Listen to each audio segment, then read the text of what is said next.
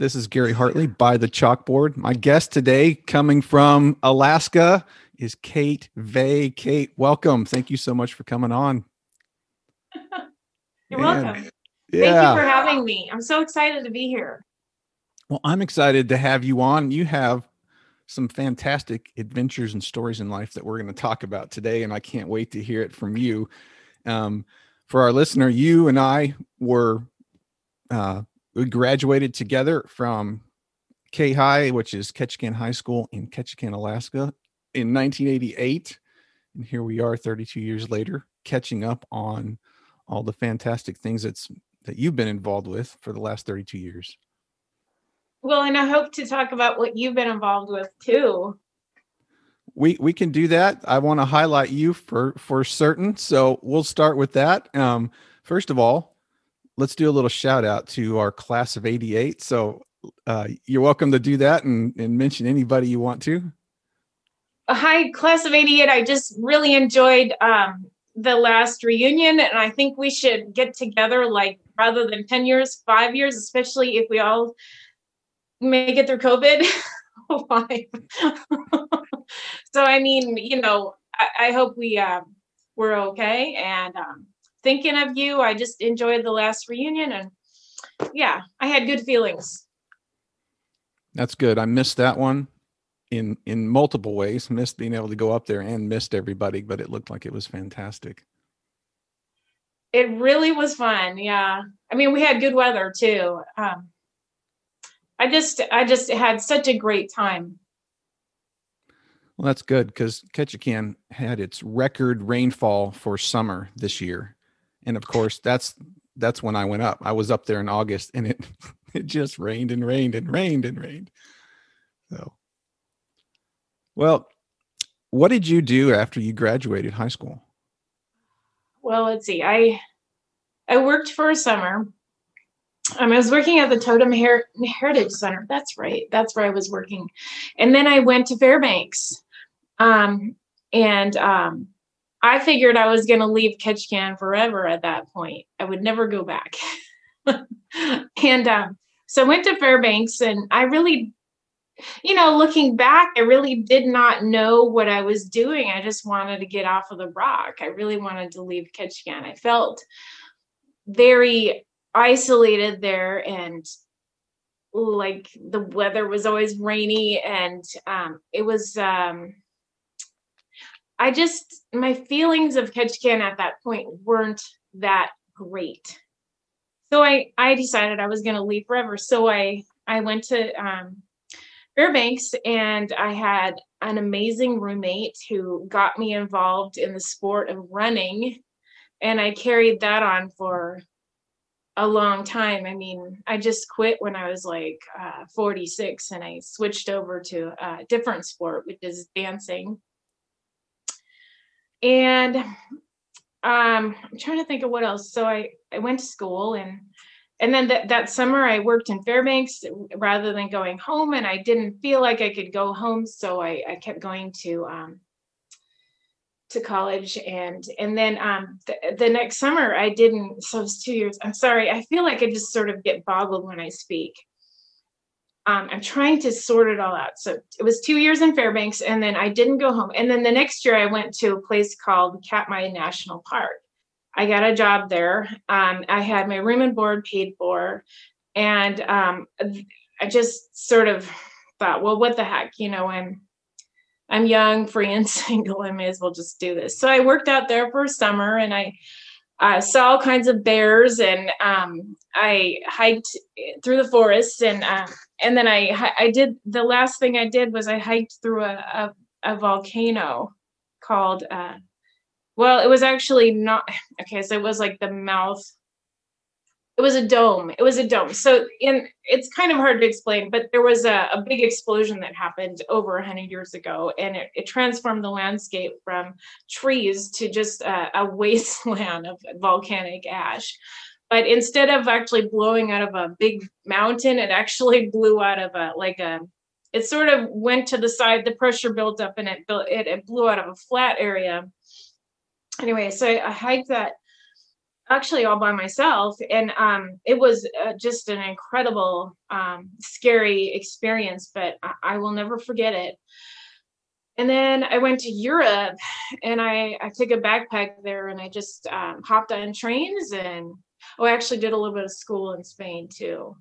I got some college credit for that. And then I just traveled all over the place. I went to Italy, Austria, Germany, Spain, France. Where else did I go? Norway, Sweden. I mean, it was just, I covered every place I could cover. And then I met my husband there. And then I came back, and at that point, I was tired, I said to my parents, I said, can I come home now? It was like 2.5 years after I graduated from high school. Now, And they said, sorry? Where did you meet your husband? Berlin. It's kind of a long story. But well, we knew each other before, but basically we kind of knew each other, but we didn't. Like, we met in Hawaii, or when we were little kids, our families met. And then I went to Europe, and my mom said, you should really check this family out. If you're going to go to Europe, where are you going to stay for Christmas? And I said, I don't know. I mean, I'm just going to, at that point I was thinking in my mind that I would like leave the United States forever and never come back. I did not want to have anything to do with Ketchikan or Alaska, or I just wanted to like leave, which is kind of immature. It's kind of insane. But I just, anyways, so she was kind of concerned about me, because I was sort of this, I think I was just like fleeing. I was always fleeing, trying to get away.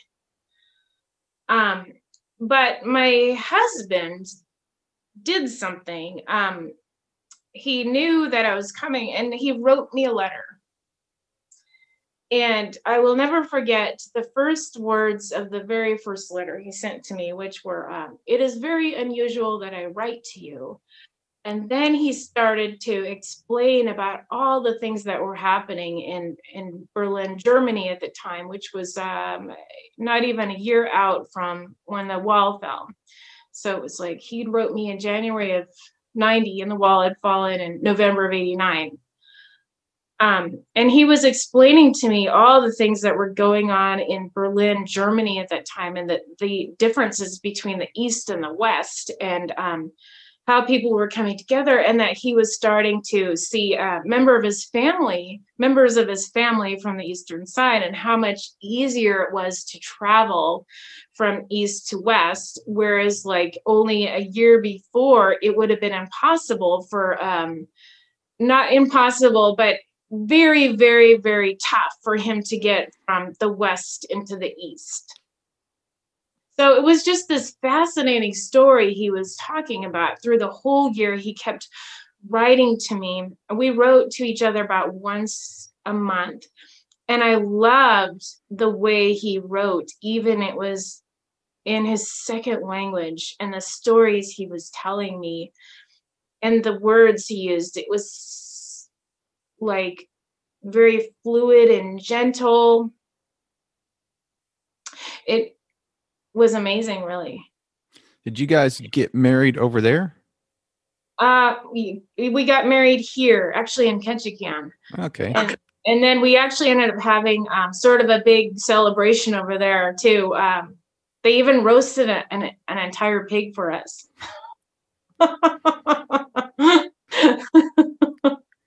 Yeah, different cultures have different experiences with wedding ceremonies, don't they? Yeah.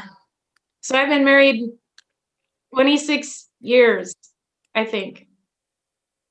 1994. What is this year? 26 years. Wow, excellent. And you have 2 adopted children. Yeah, we do. Tell us about that. Oh, well, okay. So I was thinking, I really thought, no, I can't say this. I feel like, so, when I got out of high school, I never thought I'd get married. I never thought I'd get married. And then my husband really wanted to get married. And he kind of said, like, he was very direct about it. And I couldn't figure out why he kept hanging out with me and stuff. I just didn't know. So I never really thought about having kids. But when we got married, then I thought, you know what? I think I'd really like to have kids. So I got married when I was 23. And I really don't know if I was actually really ready to get married, but I did.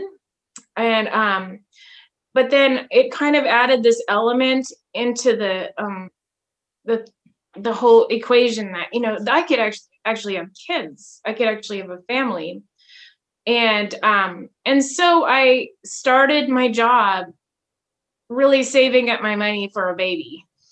And then I thought, but I'm not ready yet. So I thought, well, age 30, I'll try to figure something out. So I didn't really have this plan around it. And when I got to age 30, it turned out that we couldn't really do it. So I went through a lot of medical procedures, and then it was like, man, it was like 4 years, I don't know, of just trying to figure out how to make this happen. And it wasn't working. So then I was at that point, it was like, are you going to be a parent or not? Because if you're going to be a parent, then you can actually pursue this and make it happen, but you have to decide whether or not you're going to do it. And so I really thought about it. And at that point, I was like, I really don't know if I want to do this or not. So we were still going through infertility at the time. I was thinking about that. And one of the things I was thought about was how, you should really choose to have your child through adoption if you're going to do it. Like, you shouldn't be like, oh, I was trying to, like, you have to be very much at peace with that you probably won't have a biological child, and it's, so you won't be passing your genes on into the world. So you have to be at peace with that. And so I was doing a lot of praying, and the thing about going through infertility is that you're like, you kind of get into this really gray zone where you don't know if you're going to have like 7 kids all at one time, or, you're going to have like a litter, or if you're, you can see kind of the way they put the cells together in a petri dish, and how that kind of turns out. And sometimes it doesn't turn out right. Or I prayed to God that there would be a very clear answer, because I was dealing with a lot of ambiguity.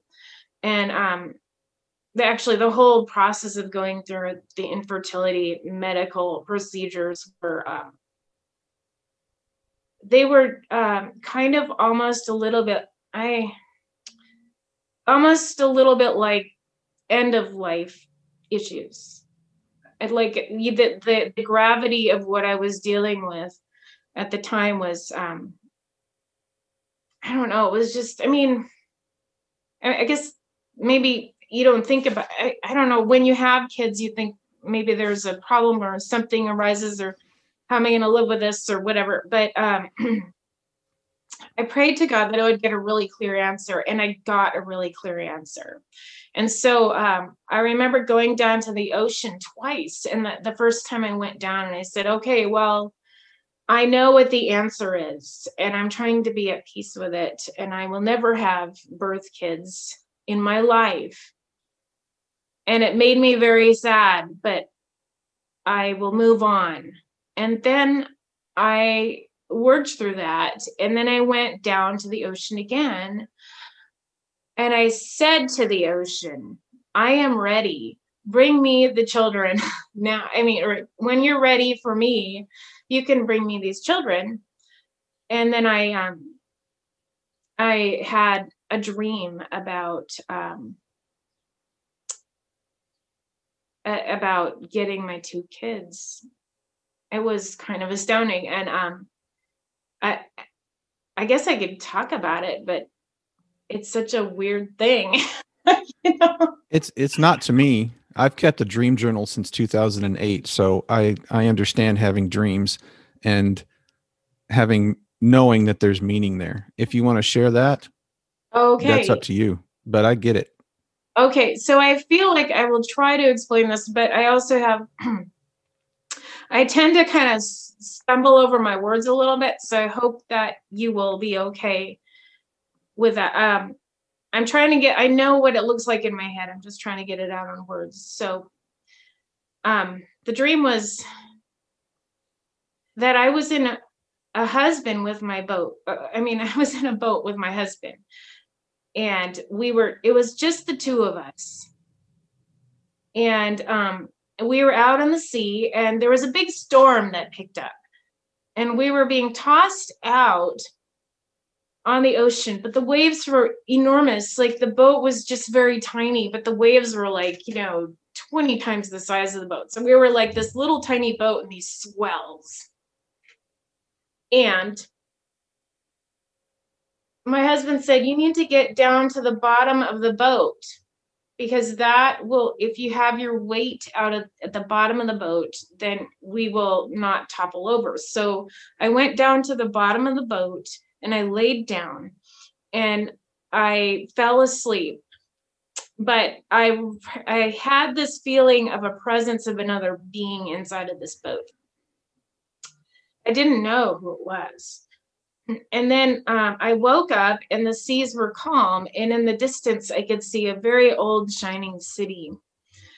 And then all of a sudden we were in this city and we were in it was almost like one of those, you see in third world countries, the guys who are biking and there's a trailer in the back with like a couple or something. We were in one of those and we were going somewhere. And still there was this presence of this being along with us. And then we went to this arena, and there was this huge stairwell we had to climb up. It was just this enormous, enormous stairwell. So we climbed up the stairwell and we got to the top and we entered into the arena and we looked down, and it was like this big soccer field. And then all of a sudden we were in this soccer field. And then the lights went on. And, if you're inside of an arena at night, that those lights are very bright and very hot. And I could feel in my dream the heat from the lights on my face. It was warming me up. And then all of a sudden, there were these two boys, and they were dark boys. They did not look like us, and everybody started to cheer in the stadium. And I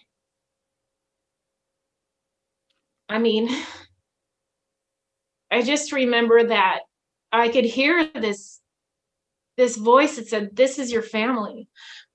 And that it was like not from a person that was saying, it was just this person, or this kind of spirit presence that said, "This is your family."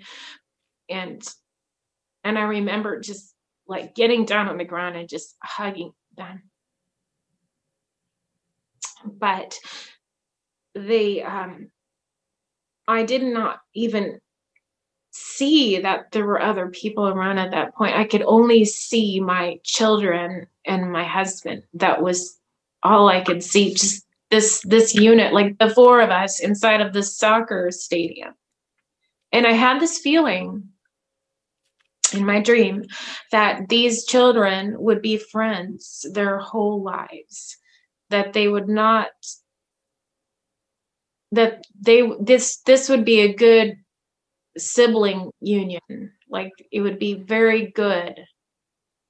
And then I woke up and there were tears streaming down my eyes. And that morning I filled out the paperwork to get a child because my husband had done it and he was waiting for me, and I just did it.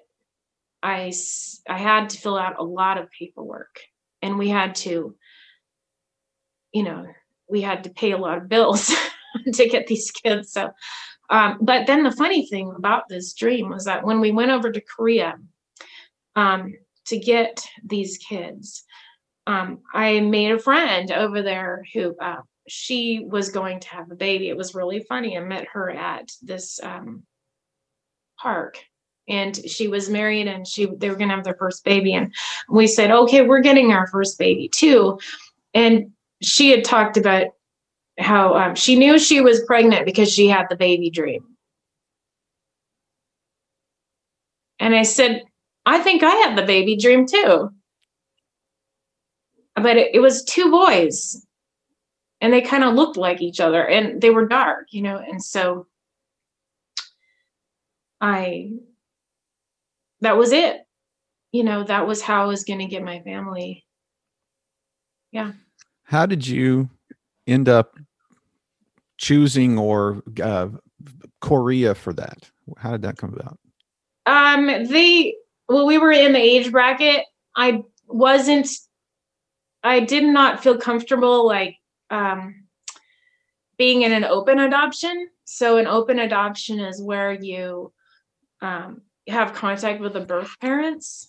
And that seemed to be the way it was being done in the United States at the point. We wanted to get really young kids. I wanted to have the baby experience. So that was really important to me because I have, always loved babies, I mean, who doesn't, so I didn't feel like I was really up to adopting an older child. But I think I know people who have done it. It's worked out really super well for them. But Korea instead of doing orphanages, they did foster care. So the kids aren't having such attachment issues. And it was really those things. Yeah, that was it. Okay. And how long ago was that when you got them? Yeah, so that was, let's see, Ben is 15 and Nick is 12. No, he's 13 now. So 13 years ago. Yeah. Okay. And it was so much fun going over to Korea to get them. I mean, I just loved that part. It was like, landing in the airport. I don't know. It's funny that you're really, Paul, you're really stretching my brain because I don't really think about these things too much. I'll stick with the subject though, because I tend to go on tangents. Where was I? Okay. Flying into Korea. When we got in there, so we had to go through Japan. No, we went through Seattle first, and then like a little bit closer, flying into Japan. Oh, wow. Here we are in Japan. I've never been to Japan. Flying through the Tokyo airport. This is really cool. Love this. And then flying into Korea, and they've got this massive airport in Incheon, which is the big Seoul airport. Like Seoul is it's like New York City. It's just enormous and huge and very cosmopolitan. And there's so many people. And the first thing I thought was, I am breathing the same air as my child. And the second thought was, there are so many people here. I mean, there's you get into Ted Stevens National Airport and you fly over the pole over to Frankfurt and you get off of the plane and you get really overwhelmed by just the vast amounts of people. I mean, I can't believe how many humans are on the planet. I mean, I don't even realize it until I leave the state. But going back to Korea. So I felt actually okay taking a human being out of that country because they had so many humans in that country. I thought it was okay that, I felt kind of bad that I was taking this child out of his birth land, and I would never really be able to, um, you know, make that up. I could never give him Korea back. And I thought Korea was a pretty amazing place.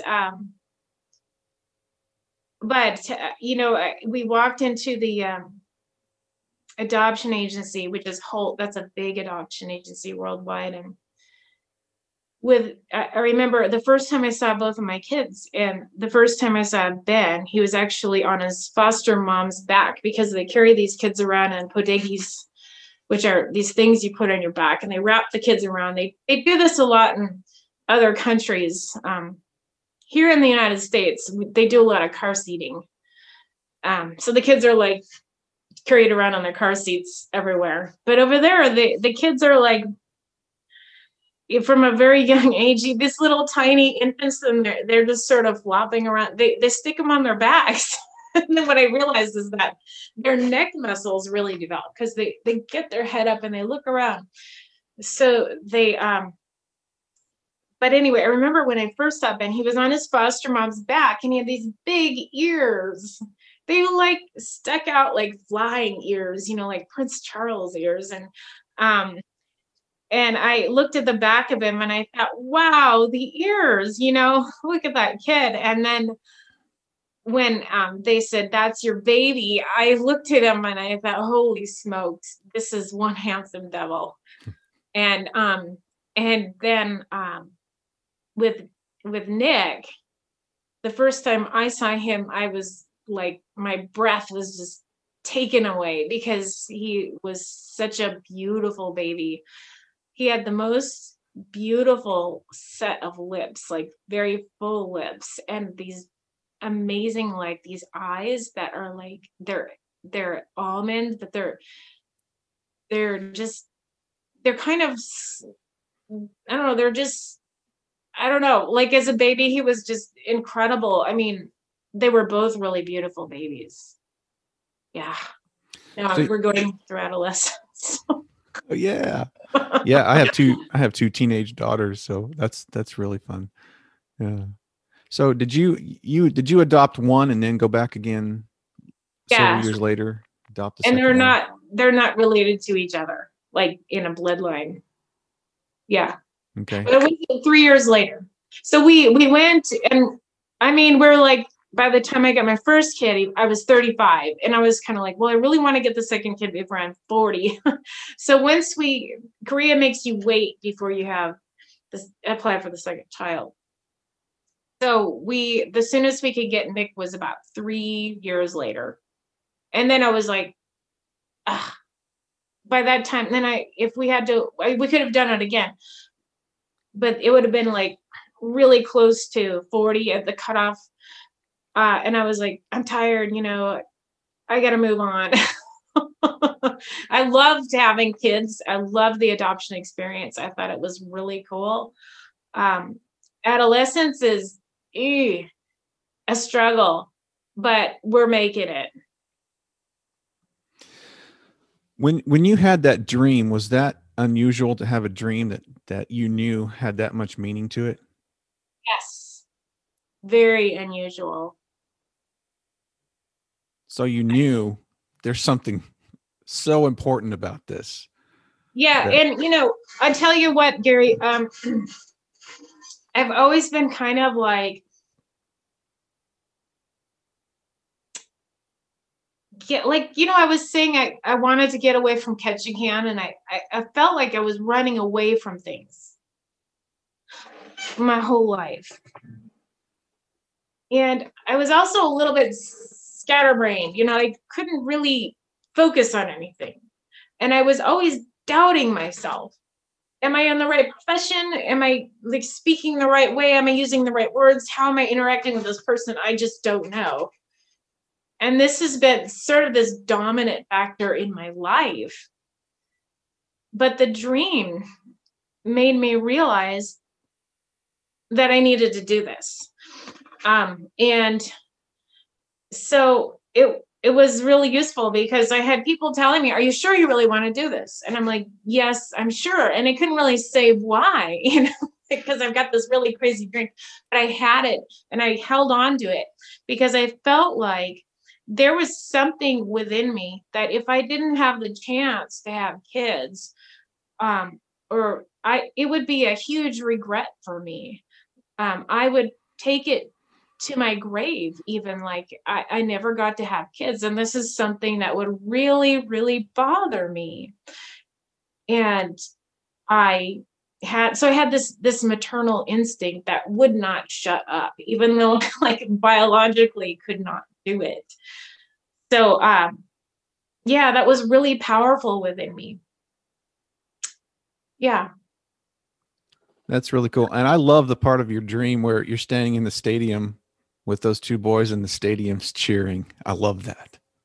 I do too. I really loved that. Yeah.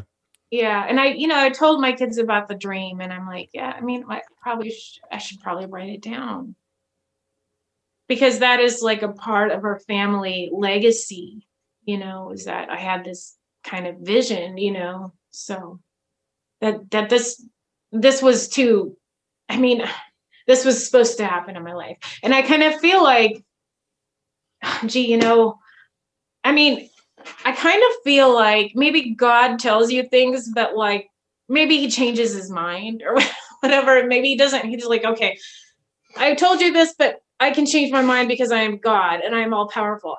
To me, it's sort of like, yeah. So there's an element where you have to let go because maybe the plan isn't that. I mean, you like every day you wake up and I'm like, okay, I submit an application. I just don't know. So then you're like, well, but maybe there isn't a child. I mean, who knows? But you kind of just, it's sort of like when you cross the Red Sea in this leap of faith. It's not really, I mean, there are certain points where there is a leap of faith, but mostly it's just that I think the water parts a little bit and then you step in where it's dry and then the water parts a little bit more and then you step in where it's dry. And then maybe it parts about 20 feet and then you go over, so that's the way I see it. Now, that is a cool experience. I'm really glad that you had that. Dreams are a really important part of my life. So fantastic. So with all this, you were talking about doubting what you were doing when you were younger and what you were saying and how people were thinking about it. And yet somehow in your life, you got this, what I'm looking at is extreme confidence when you were 46, when you ran for Miss Alaska.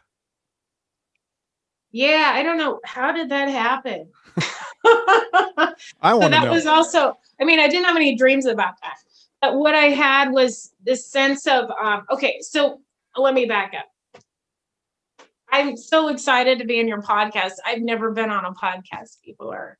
I just want to tell you that. It's so funny that you're asking me these questions about, my life and that somebody actually wants to hear these things.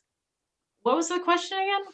I want to know about you running for Miss Alaska beauty pageant when you were 46 years old. Yeah.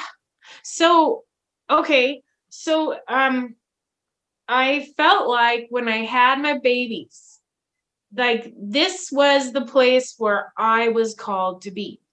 Like it was so natural for me to be like changing diapers and feeding them and, just holding them for hours, and looking into their eyes like this, it was like, to me, this was so natural for me to be bonding on this level. But as kids do, they grew up. Oh. So I'm much more like of a baby person and not really like adolescence. This is awful. I'm just barely making it through this stage. But I'm hanging in there. But basically, my kids got to elementary school and they did well. I mean, they did really well. And I was kind of left behind. So I was thinking about, well, I know I'm not going to have another baby because I just, it's resources and things. And I just, I have to like move on to something. So I was like trying to figure out, well, what am I going to do? And I thought, well, I read a book actually about it. And it was this book about, gee, what was it called? It was a book about a girl who was kind of overweight, and she ran in a beauty pageant. And her mother was really into beauty pageants, and she never felt like, she was like the real beautiful one, sort of like. And it was kind of this exploration of like, you know, internal beauty and stuff. And I thought, this is a really interesting way of looking at things. And when I was younger, I never felt like I was like the beautiful one in high school. I felt kind of invisible, like I like like I had to like almost tie a king salmon around my neck to get the guys to look at me. I and it was also that in Ketchikan, it was very difficult to run in any kind of a pageant because you'd have to like get on an airplane and go there.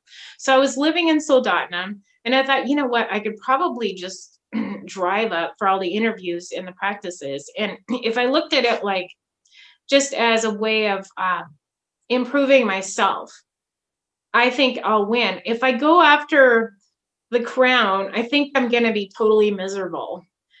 And so I had that attitude, like, I'm just going to just improve myself. This is something that's offered to all married ladies, regardless of your age. Actually, it really was funny. Like, you can be 65 and do it. And I thought, well, I'm just going to try this, and see. But the other thing was that I also was running into some health issues. Like, I can't get into high heels anymore because the bones in my feet have been they're not right anymore. I have to have surgery. And I was like, I can't do really high pumps, but I can do high heels for a limited amount of time. So I will just give it a shot. And so I got a dress. All I really needed was, I needed 3 dresses or 3 outfits. I needed a bathing suit, a red dress, and a formal gown. And I got a formal gown. I had taken off 25 pounds because of baby weight, believe it or not. And so I could get into a swimming suit and I could get into clothes. And I thought, well, this is like, it's going to help me improve myself. And it did. Like, as you can tell, I have kind of a hard time with speaking a little bit. And so it really helped me to get the ideas that were in my head out into the world.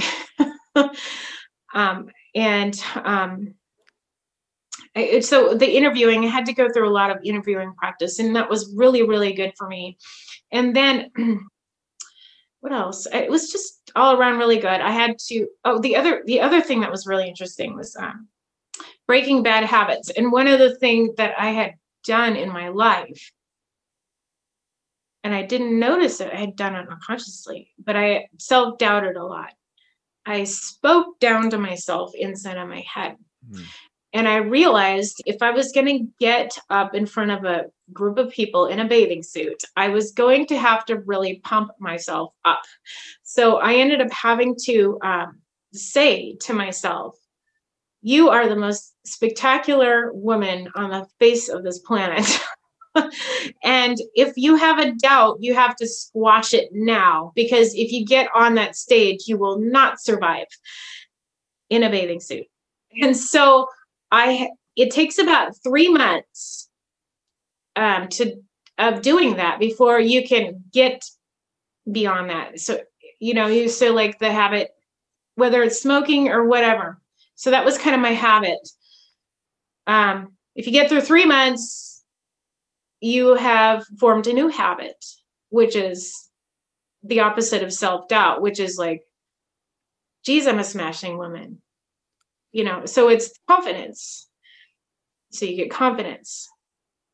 Yeah. Now, since you were 46, were there any women competing who were close to your age? The one was, yeah, other one was 40, 6 years younger. Yeah. And she actually went on to win it a couple years later. Okay. Yeah. But most of the people are like in their 20s and early 30s. But the thing is, with the Mrs. pageant, it's different than the Miss, because oh, we had a lady who was pregnant while she was running in a bathing suit. I'm like, wow, you know. So, and they seem like they've dealt with kids, they've dealt with husbands, they seem a little bit more down to earth. And actually running in a pageant for them is really special. I never did the Miss America Alaska. I never did that. I think that would have, I don't know if that would have been such a good thing for me. But running in the Misses was good. And then I found out that there's a lot of different pageants out there. There's like, if you go on, you can do Senior America. And my kids are like, yeah, you should do that, Mom. You get it, So I'd be like the youngest of the old pageant. Instead, I was the oldest of the young pageants. Nice. I think the most important thing to me, what I heard you say, is that you weren't competing for the crown. You were doing this to better yourself. And if you had been competing for the crown, you would have been disappointed. But because you were going in there to better yourself, how can you not succeed at that? And I think that's fabulous. I think that's the message that people need to hear, especially women need to hear, that it's not about you getting the trophy. You're the trophy. Yeah, right. Yeah, that was it. Exactly. That's what I found out. I am the trophy. And so I'm always wearing the crown, no matter where I go. I was Mrs. Soldotna at one point, so that's, that's kind of a feather in my cap. No, I love it. I love that story. That's why I had to have you on here. And I said, oh, I got to hear this story, and other people do. So I saw a video of you not long ago. In fact, a lot of people saw a video of you, and of you belly dancing. How did you get into that? Yeah. So a lot of things happened all at once, like in the last 5 years, when my kids were like, kind of getting independent. And then I was sort of at like a job loss almost, you're just trying to figure out what to do next. And the thing about my life is that I never felt like I really fit in high school. I never really felt like I figured out what I wanted to do vocationally. It was just, for me, it was always just kind of a job, I needed to go there to get paid. But the one thing I knew it was possible to get into a vocation where you feel like you're doing like God's work. And that was because I had adopted my kids, and I felt like, I was providing a home, medical care, food, shelter, an emotionally in tune mother. I felt like I was modeling a marriage that was sustainable. I felt like I was doing a lot of really good things for these kids. I felt like I was there for God's calling. I really felt like that. And I felt it inside. Like I was very motivated to do this job. I loved it. I felt like, but you can't keep your kids like, you have to like let them go, into the world and to explore and to try things. And so I was kind of at a loss, and I felt like I said to God, I could go back to work.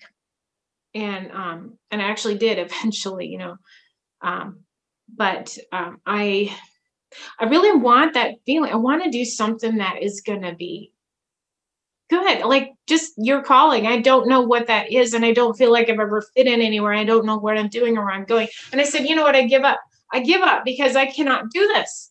I cannot make these decisions for myself. I have no idea. You are the person or the being that really has my welfare in your hands. And I want you to take my life, and I want you to mold me like clay and to make me whatever you want me to be in this world.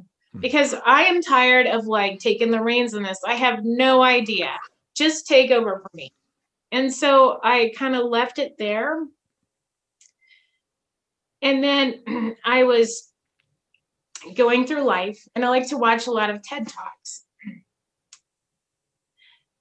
And there was like so that was one of the things, like I was kind of letting the job of early childhood mothering go, trying to get an identity, trying to figure out how I was going to get back into the world after that. And then I was also really searching for my own femininity, because my experience in high school was competition, and I felt like I never really liked competitive sports. That was just not for me. I was like more of a cooperative, connective person. But it didn't seem like I could connect with really anybody in high school. Or I don't know, it was just sort of like, you need to get a career and move on. And like, can you imagine in the 80s where like the whole idea was like, go to Wall Street and make all this money. So like really dominate. But I'm not really this dominant person. My thing was nurturing, that was, I loved watching my babies grow. That was like, and I loved to, grow a garden and like nurture the seeds and water the plants and see how they are as like, springtime when they just start budding out of the ground, and you're just picking out the weeds around them and trying to get the seed to grow. I mean, that was my thing. It wasn't like going off and being competitive and shooting people down. That was not my thing. And I know what that looks like because I have boys, and I've seen that in my boys. They're like, especially one of them's very like masculine, and he wants to, go off and hunt, and, that's just not my thing. So I was searching for femininity. I was searching for strength and femininity. And I really wanted to know what the female version of strength looked like. And I, compared to the masculine version. Because I felt like I had taken the pill like a long time ago. Well, you must succeed and all this stuff. But I never felt like I was really succeeding in anything except motherhood. I felt like I loved that, and my kids, I rescued them from, drowning. And I was good at watching babies, really good at that.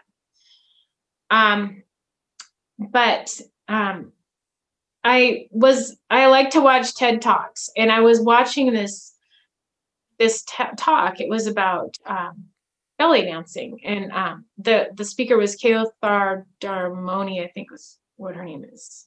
She was this beautiful woman on the TED Talk, and she was always moving her body, and she talked about, she never stopped through her whole speech. She's always doing these movements, and she had talked about how she had grown up in Tunisia, and in a very Muslim country, and the women were covered. And she was like, I hate this. I'm getting out of here. This is very repressive for me. So it spoke to me, because when I was in Ketchikan, I felt like I need to get away from here. I need to run away from this. And it was sort of the same story. Like she was trying to run away from that. And then she went to the Western, I think it was Holland or something. And she went there to explore like feminism in the Western society. And when she got done with it, she felt really exhausted. Like she felt like Westernized women were just as repressed as Middle Eastern women. I'm sorry to say that. And when she said that, I felt the same way. Like I have been repressed. And it was sort of a come to Jesus moment for me. And, I feel like I keep talking about God and everything, but actually I have to say that I'm actually a Democrat. I'm not like a conservative. I'm not I don't go to a conservative Bible church. I actually converted over to Lutheranism, because it was a little bit more freeing than the Catholic Church. Like, I felt like women in the Catholic Church we could never really get ahead, or like, we're just we could be nuns, but that was it. I just saw more opportunity, and I felt like I was also deeply spiritual. Like, there could have been, I don't know, it was better for me, but but I felt like my femininity was really, as an Alaskan woman, I felt kind of beat up. And the Me Too movement, like, I never stated what my Me Too was, but I have dealt with job harassment, and I was cornered by a guy every day who just told me how awful I was, and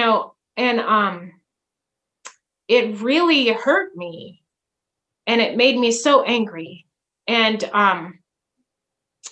I felt very repressed. And then I grew up in Alaska. I had seen women get murdered and beat up. And I really needed a role model. How do I get out of this? I don't want to get beat up. I don't want to get put down. I don't want to get harassed on the job. Once I get a job, I want to be paid well. If I have, I just it was just all kinds of things. Like, I just felt repressed. Like, here are the standards, and you can't walk past that line. But there has to be a way that you and I can connect where I'm not getting hurt. You cannot hurt me. But not all guys do that either. It's just the ones where you have to say, look, you can't do that to me. This hurts me so badly. It takes my life out of me. Do you want to do that? Do you really want to do that? And I was looking for that voice, that honest voice, where I could be assertive, but not like I was not like pushed over. Because I felt like a lot of my life was me trying to say something I could not say because I could not get it out of my head into the world. I did not know how to do that. But with belly dancing, I could do it through my body. And I didn't have to depend on the speech.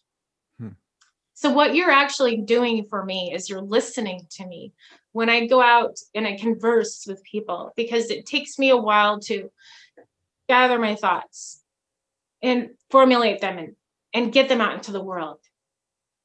I keep forgetting.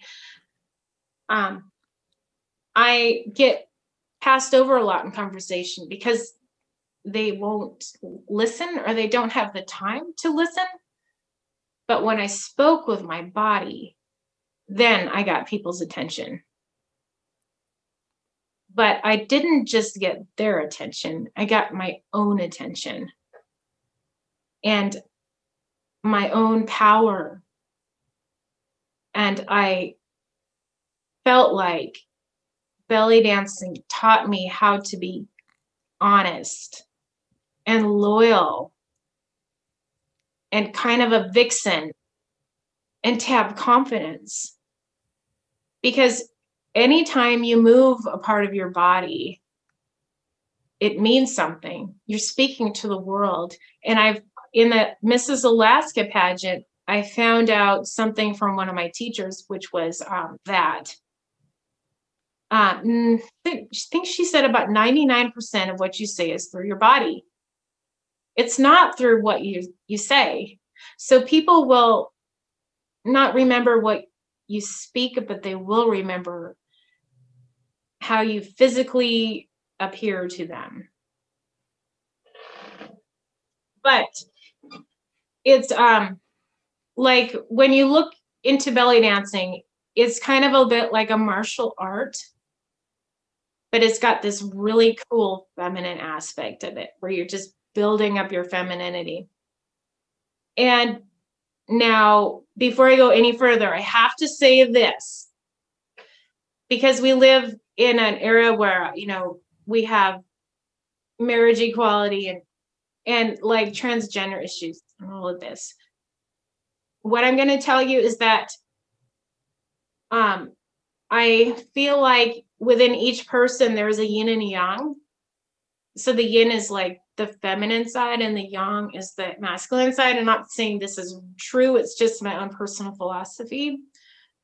But I think within certain males, they have more of a yin side, and certain males are more of a yang side. So they're very, very, manly men, you know, they've got a lot of the yang. And then men who are not quite like that, more of the gentler side. But also in women, you have the same thing. And women who are very, very career oriented, goal driven, all of these things. And they're, I guess, more masculine. I think, and then you have women who are very nurturing and quiet and, but I was kind of more of this quiet, shy type. I was growing up at a time when everybody was supposed to be masculine and I was not, so I was like, I really have to be me. But the thing is with belly dancing is that, which is so cool, is that you actually, there's a lot of transgender women, like masculine to feminine transition, who will get into this art because they haven't had the permission to do that. So they get into belly dancing and it helps them find their feminine side, and to be more present. So I think it's the way you are is really fine. You just have to figure out where you're supposed to be, and so like belly dancing for me was like this way of like being.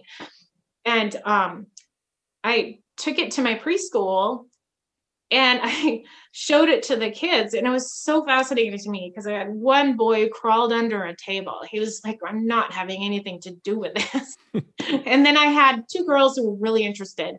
And then I had this little boy who was like, oh my gosh, I love this belly dancing. And he was like really into it. And I'm thinking, well, why not? I mean, if it builds his confidence, and why not? Because there's, like, if you look at a man dancing, if they really know what they're doing, it's like watching a stallion. I love to watch men dance, really good dancers, they're so much better than women, but there's so many more women who dance than men. But if you see a guy who's really a good professional dancer, he looks like a stallion to me. It's just like his body is, he just knows what he's doing and he knows where he's taking the dance. But yeah, anyways, so going back into the body, the dance is like martial arts. It helps you to really listen to your body and listen to, if I eat this, it doesn't feel so good. If I move this way, it doesn't feel so good. So stop, so it teaches me my limitations. And then it also teaches me, like, if I move my hips, I'm looking at my resources. If I move my tummy, I'm looking at my emotions. If I move my chest, I'm looking at my business side. How am I taking care of myself? If I look at what I'm doing with my head, that's my divine calling. So every time I do a movement, I'm thinking about how I'm living my life. And then the hands are like how you handle the world around you and how you, I don't know. So yeah. It. Wow. I I'm going to have to go back and listen to the last 10 minutes because I can't. I'm that was Kate. That was so profound. Oh, really? Yes, really. I'm mesmerized by. I'm so excited to share that. I'm going to take probably a short clip of just that, and I'm also want to make sure anybody listening and watching this, the links to Kate's, like one of her belly dancing videos she posted on Facebook, and a link to the website where the other women are belly dancing in her group and how they started. That's going to be down below. It's really interesting to go look at and read that information. It's very well done. And I know when you shared that belly dancing video on Facebook, what, a week ago? It wasn't too long ago. It Everybody who saw it was going, "Wow, that's Kate," and she's 50 years old and she's belly dancing and she's fabulous. And I showed it to people just here in Abilene, Texas, where I was at a cigar shop with some friends, and I said, "Look at this girl. I graduated with her." And they're going, "Wow, that's really good. That's fascinating." It was fantastic. I loved it. Which one was it? Was it the one in front of the boat? No, the one I saw was in, it looked like it may be in a living room in a house. Oh, that was a long time ago. I've gotten a lot better since then. And so yeah. So the one you just sent me, I didn't see that one because I was looking at the website. Is that the more recent one? I made you a bellygram video.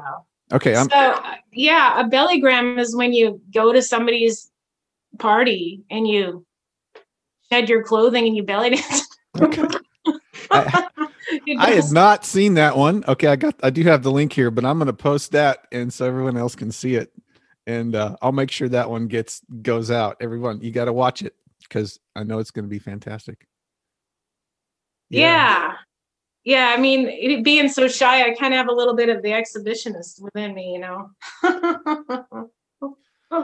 Wow. Kate, I can't tell you how you have really, I'm trying to find words here.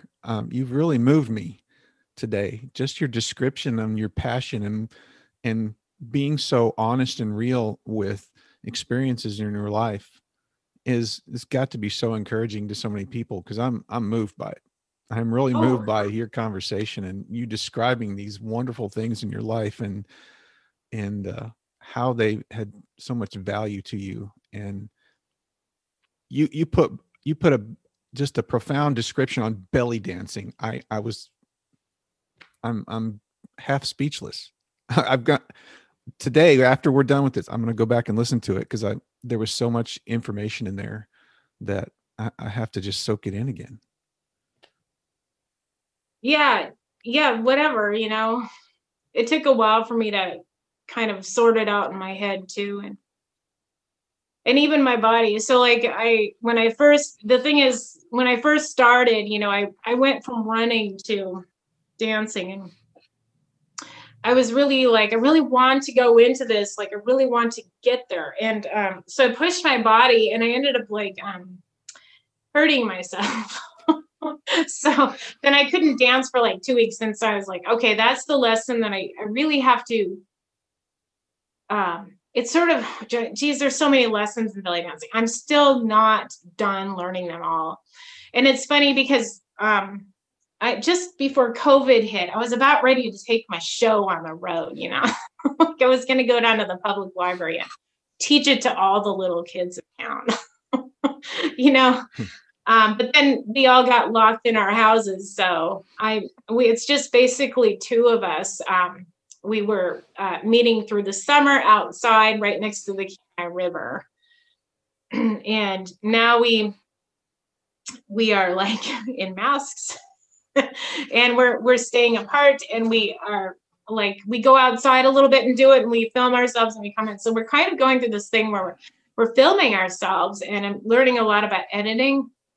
And I don't know, it's a hobby really, but it's also like I think it's martial arts. Like you start that and you realize it's a lifestyle. So that's my clan right there. My sisterhood really. And on the Kenai, there's not a lot of women who do it. So even if like you do it alone, like it's such a versatile dance. You can do it alone, or you can do it in a group, or you can do it with a partner or whatever. So yeah, there's just a lot of flexibility. I like that. Wow. I got to ask you one more thing here. And well, I want to make sure you have time because we scheduled an hour, but you can continue to talk as long as you want here. You talked about harassing the local officials. In fact, on the belly dancing website that I have posted here, you even mentioned that all of you harassed the local officials. So tell me about that. Well, no, I mean, we didn't all at once. I've always been quite politically active. And I really do enjoy harassing politicians because I think they're so full of themselves. And I think we kind of have to have a little bit of fun with these people. Mm. But the thing is that we do live in a really amazing country where we can like say, well, I mean, okay, so I will say this. I don't think you should go there and harass people just to harass people. Right. But you have an issue and you're like, okay, well, why are you doing that? I mean, because I think sometimes they kind of need to be brought down a little bit from their pedestal. And so I always try to say thank you for, your service, because I don't think it's an easy gig. I really don't. And this is what I think of this. And then thanks again for your service and taking the time to listen to me bitch and moan. Oh, I just said the bad word. Sorry. I just cussed. You can bleep that out. No, this is freedom of speech. It's an open microphone. There's no editing here. But I take advantage of the fact that I have local officials and they know who I am. And I did run a couple of times. I ran for a local electric company, which I really would have enjoyed. I think I really would have enjoyed that job, but I lost. And I was like really excited because I lost by like 33%. Like, so it was a terrible, but I was like, wow, it wasn't that bad. Usually people are losing like by 25% on the Democratic side because I'm a blue in a really heavily red area. The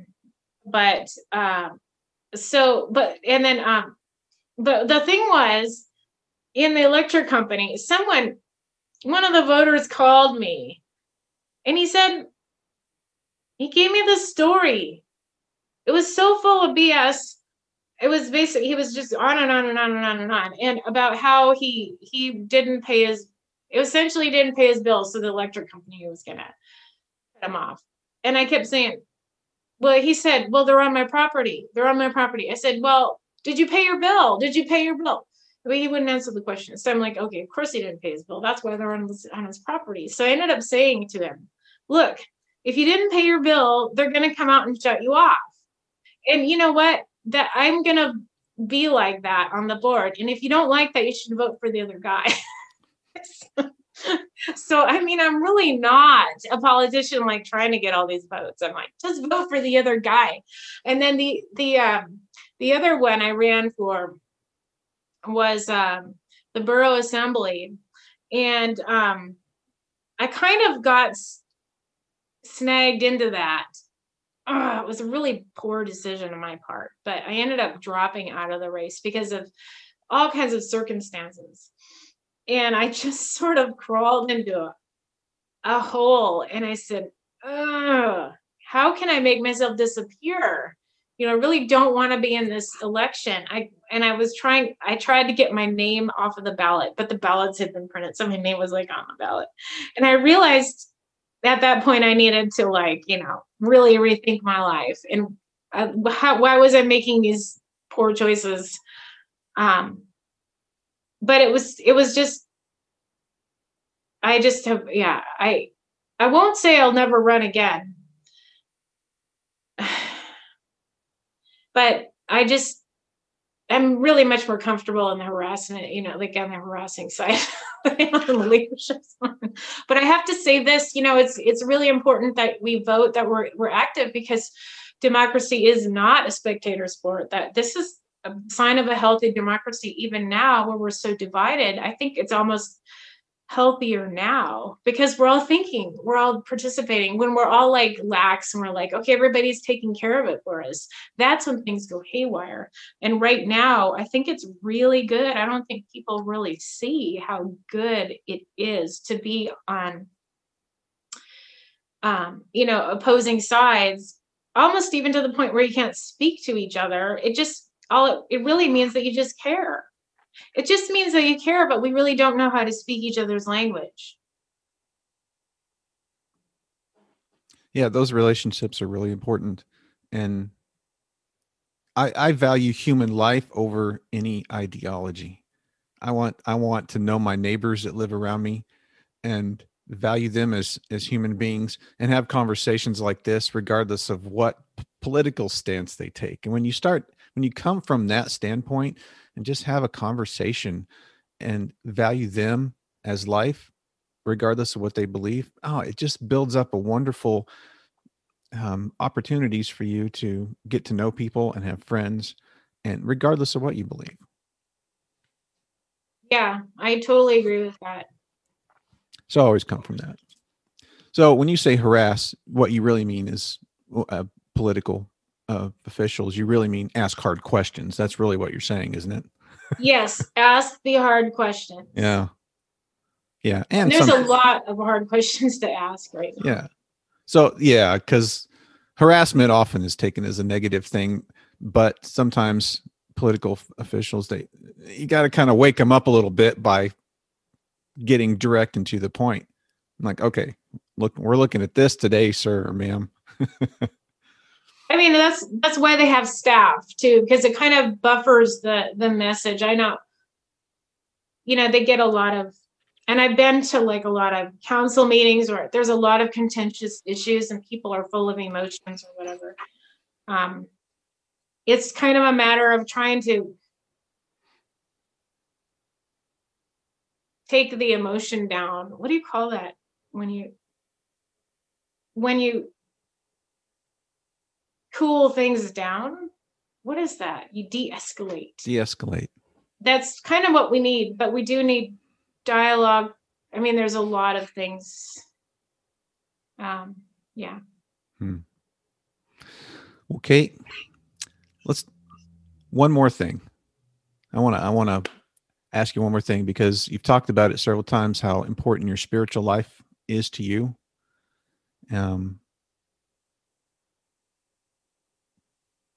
I'd like you to add, I don't know, just one more thing about your spiritual life and why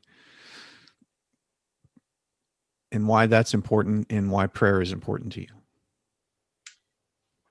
Oh boy. Because I feel like I've kind of been going through a dry spell. Okay, so when I was going through this whole search for femininity, I mean, the spiritual route is so personal, so different for everybody. But for me, it gave me a sense of grounding where I felt like if things were hard, I would run. If I couldn't deal with a person, I would run away.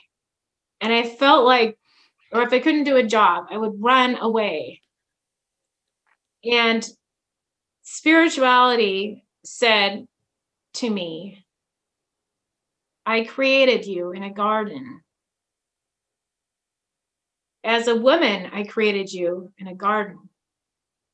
I did not create a man in a garden. I mean, if you go back to the reading of Eden, they say that the man was created first, but he was put into the Garden of Eden.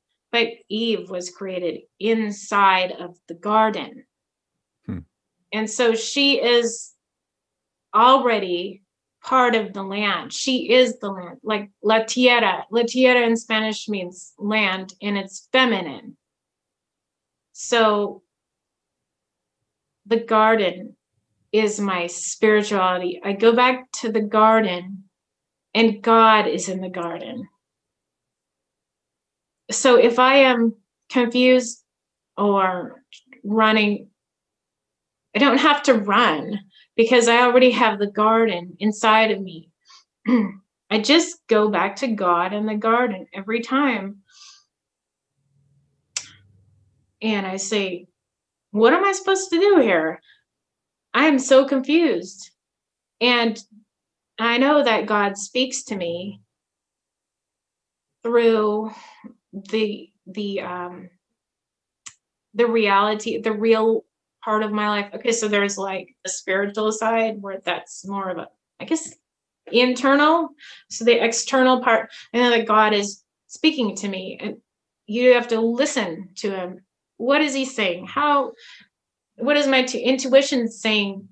How am I going to figure this out? And how is God going to guide me? There is always the garden. I didn't know this most of my life.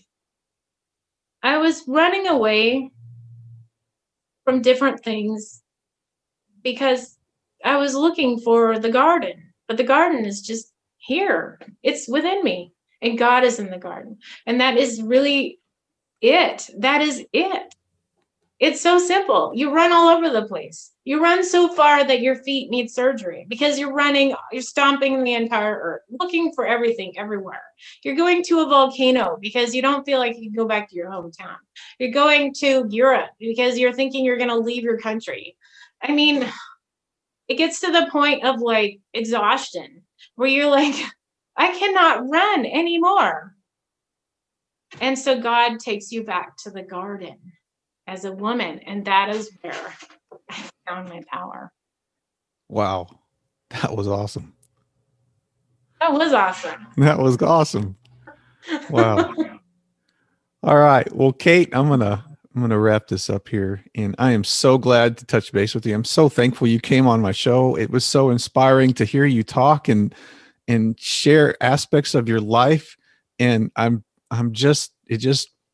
so happy that you have this happiness in your life. Oh, I am too. And thank you. I really wanted to stay and ask you questions about your life.